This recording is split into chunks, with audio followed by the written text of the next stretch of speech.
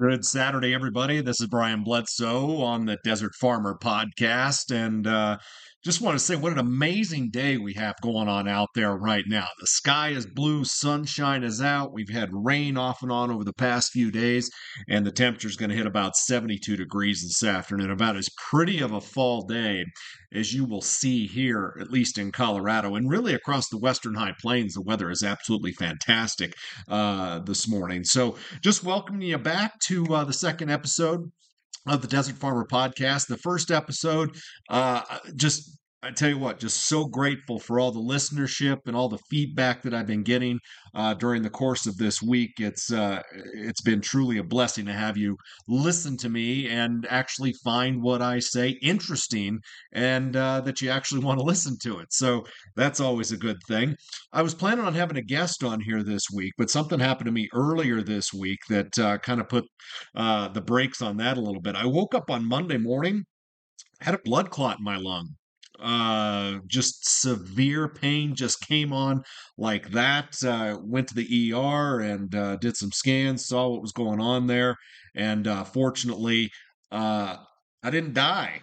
And granted, the situation and the gravity of the situation, I understood at the time, but I was just like, we got to get in there and do what we had to do. Didn't have to have surgery. Going to do some blood thinners here for about the next 3 to 6 months or so. But I've got my wind back. I can actually take a deep breath without a knife stabbing me in the back and whatnot. But pretty scary time earlier this week. But I know some of you knew that already. I've been talking about that with some of you, and we've been kind of bantering back and forth about, what it actually means, to have our health, not just physical, but also mental well-being, which I know the mental health aspect of farming, ranching in the western and southern high plains and in the Dust Bowl region of the country can large times take a huge toll on us all. So I know the saying is as old as it gets: if you have your health, you have everything. And I've been a big believer in that for many years, and just kind of had to hit a little closer to home this week versus anything else. But I'm back in business, and things are on our way. And kind of going back a little bit to that mental health situation, because the situation that we find ourselves in the desert farmer region, if you're getting rain, great. If you're not getting rain, especially this time of year when you're trying to shove some wheat in the ground, it can be very trying. And looking at different parts of your region and saying, it's not raining here. I've got problems to deal with. It's taking a toll. Or I had my other crops beat to death by hail, which is obviously still a thing. We've been talking a lot about that and the prospects of our hail season going a lot longer this year than maybe in years past into September. And that hit home in southwest and western Kansas last weekend. We hit home in West Texas over the past couple of days in eastern New Mexico.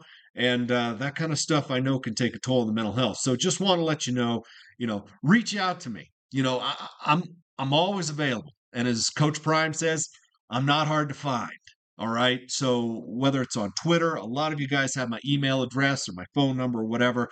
Just reach out, if just to chat. It doesn't even have to be about business. It can just simply be about life, the family, your kids, your wife, whatever, just to take some of that stress off of it. It is extremely important because those stresses can take a huge toll on that. I know I'm not telling you anything you didn't already know, but I always like to have that conversation with folks that are near and dear to me. So I hope you're well. I hope you're living a blessed Saturday out there today. I hope you're able to get outside a little bit and enjoy the weather. And I hope you've been able to enjoy the rain. I'll tell you what, the recent rain that a lot of us have been seeing has definitely been a huge blessing, and in stark contrast to what we've had to deal with over the past few years here in the western and southern plains, where we haven't had any fall moisture around here, where the fall has been hot and dry. Well, we definitely have broke that pattern, at least for the time being, for a lot of us. And I know if you're listening across eastern and southern Nebraska or eastern Kansas, I know that you're a lot drier than your western neighbors. Okay, that's just been the facts of the matter for the past several weeks and whatnot. But the overall pattern change and the breakdown that has happened farther west is very important to you as well, because when that pattern breaks and we see some things taking, we'll put it in favorable position to possibly see some rain down the road, you got to look at that bigger picture.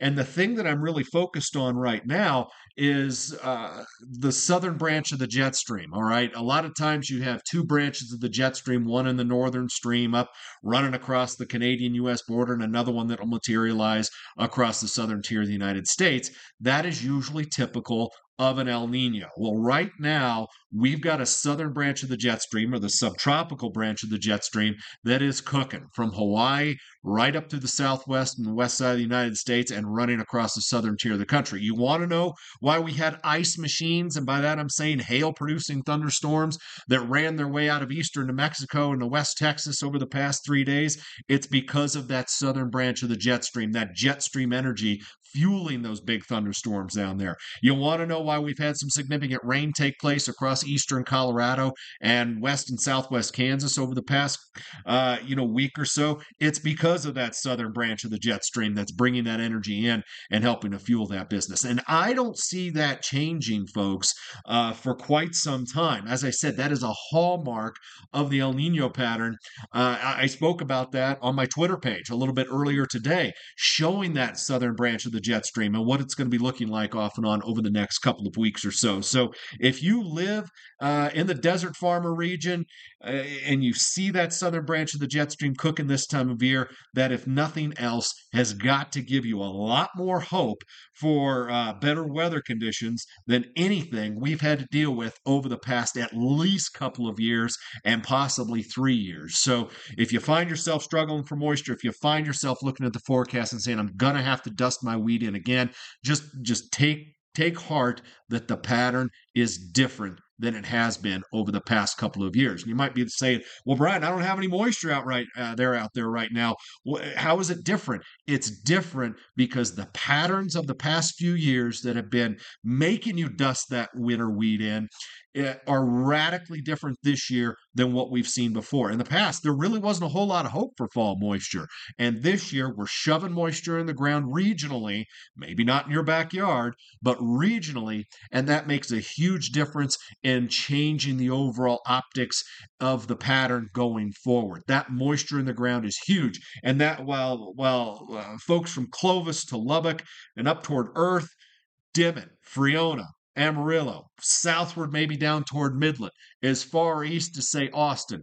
While you haven't had a whole lot of rain to deal with over the past few weeks or so, this recent pattern change has definitely put some moisture in the ground. And while for some of you, it may have ended up being a little bit too late.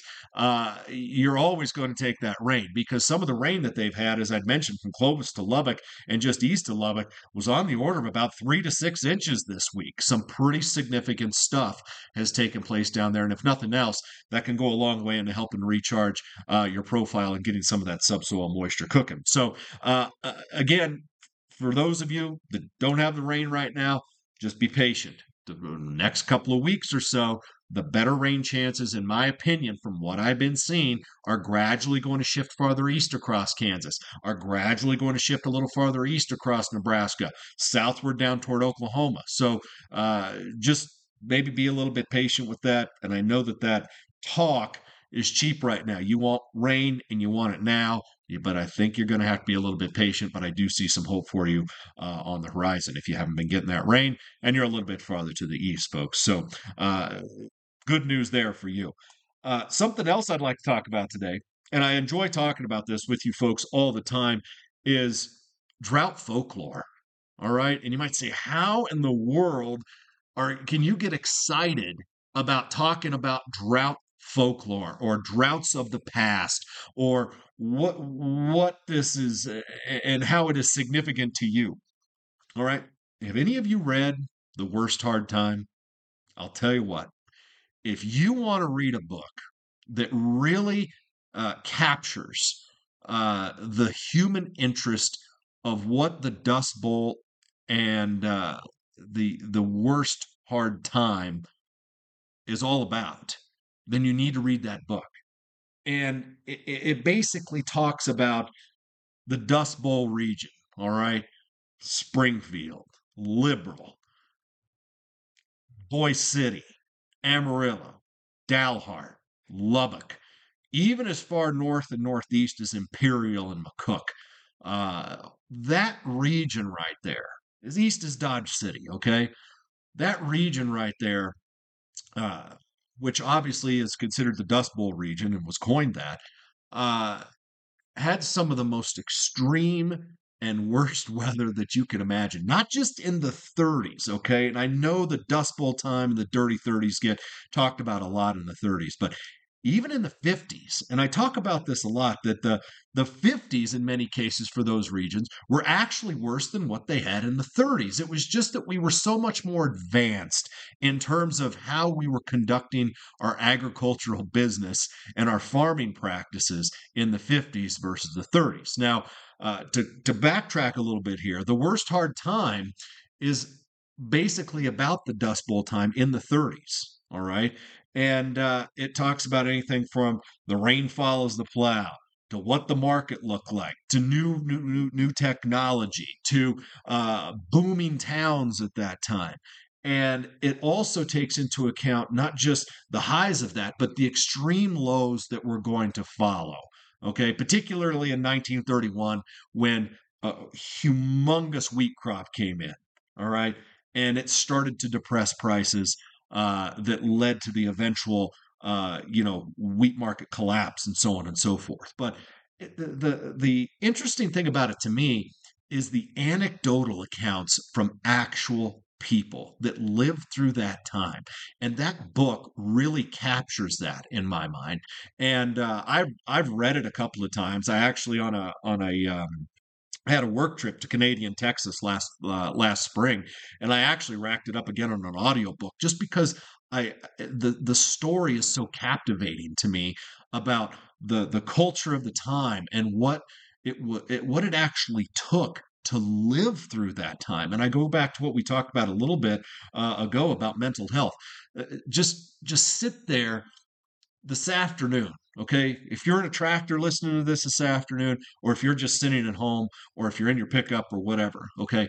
But just think about what you go through on your daily basis on your farm right now versus what folks did back then. And you might say, well, Brian, you're comparing apples to watermelons here. Okay. No, I'm not. This is the advent of technology that took us from that time to where we are now, whether it is technology regarding your equipment that you farm or ranch with, or whether it is just simply crop genetics or plant genetics that have taken us from where we were to where we are now, and how those evolve and how those make your lives easier on a daily basis. And for those of you that may have forgotten, or for some younger farmers and ranchers who may not have that historical context, I urge you to go back and read or listen to that book, because to hear those people tell their stories, and that is just simply from an economic standpoint, but to hear them talk about the dusters, they call them, the huge dust storms or haboobs or whatever you want to call them nowadays, that would roll down from the north with each cold front and just basically black out the sun when these things were coming through. I think that's really hard for somebody who has never been through something like that to wrap their mind around, and to hear them tell those stories in their own words is pretty amazing stuff, at least in my mind. Um, but to see where it was at that particular time, to see it evolve into the 50s, just to have us go through droughts, even in the 70s, and periodically in the 80s, and then here in the past 25 years or so, to see us go through some of the worst droughts we have seen in recent memory across eastern Colorado, southwestern Nebraska, western Kansas, the panhandles of Oklahoma and Texas. It really kind of brings it back into context about, yes, the droughts we've had recently have been awful, okay, from a historical standpoint, from a statistical standpoint, all right, but the advent of technology has made the ability to get through those particular times infinitely better.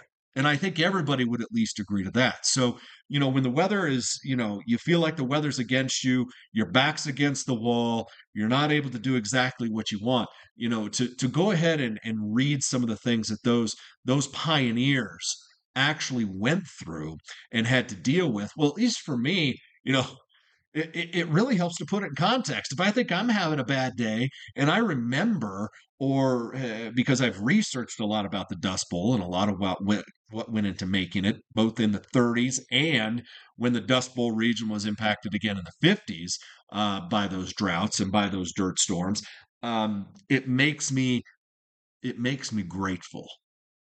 And I think that that's something that a lot of us need work on, is just simply being more grateful. All right. I know right now when I look at a map and it shows who has had rain in the past 14 to 30 days. All right. It's tough to be grateful when a lot of areas have had it and some areas still haven't. But as I said, it's a beautiful Saturday. The weather's fantastic outside, and the situation is a whole lot better than it was just even last year at this time. And if nothing else, that is something. And I think that this week, in particular for me, while I always try to be grateful about certain things, it is reiterated to me just how short life is. And when you go through a situation where your health is threatened in a particular way, I know it kind of brings that home once again, even if you know it, even if you live it. But it truly makes you take inventory about what you're grateful for, the things that you have done and accomplished, both in your profession or when you just simply look at your wife or your kids, or just your personal accomplishments. Maybe you don't have a wife and kids. Maybe you're building your outfit up to a situation, and that's what your goal is. Maybe you're trying to save a certain amount of money for this kind of thing. But again, it makes you take inventory about what you've done, how you've gone about it, the things that are important. And I don't think a lot of us do that maybe often enough. And it's especially hard to do something like that when you've had this amazing crop and you get it to September and the hail beats the hell out of it. I get that. Okay. I totally do. But bringing that full circle, think about those trials and tribulations that those pioneers went through. And when you read some of that or when you listen to some of that, it just really makes you think, why in the hell did you stay? What made you stay and stick that out and persevere? And I think that's really what the desert farmer camaraderie and lifestyle is really all about. And when I get emails, when I get direct messages on Twitter from people that I know, like I have this week, that have basically, said, "Hey, thanks for what you're doing. Thank you for giving us a voice. We've been waiting for this for a while." It really makes me grateful to be connected to you desert farmers. And while I will never pretend to know what you guys go through on a daily basis, because my agricultural experience growing up um, was blessed in many ways. We didn't have the biggest farm equipment out there. But I'll tell you what, I know you guys are still going through it while I'm sitting here talking to you on a podcast. And I'm very grateful that you folks are doing that. I'm very respectful of what you guys do. And when you guys show me that respect back, it makes my heart full. Clear and simple. So on this Saturday, I want to leave you with the fact that I love you folks. I hope your life is good. I hope you're enjoying this beautiful Saturday out there, like I know I'm going to, and that I am exceptionally grateful for your support, your friendship, and let's continue to make this great. My next episode, I hope to have a guest on with me. I'm not exactly sure who that's going to be, But if you're interested in being on the podcast with me, as I said, I'm not hard to find, and hit me up. You folks be blessed, enjoy your day, and we'll be chatting with you again soon.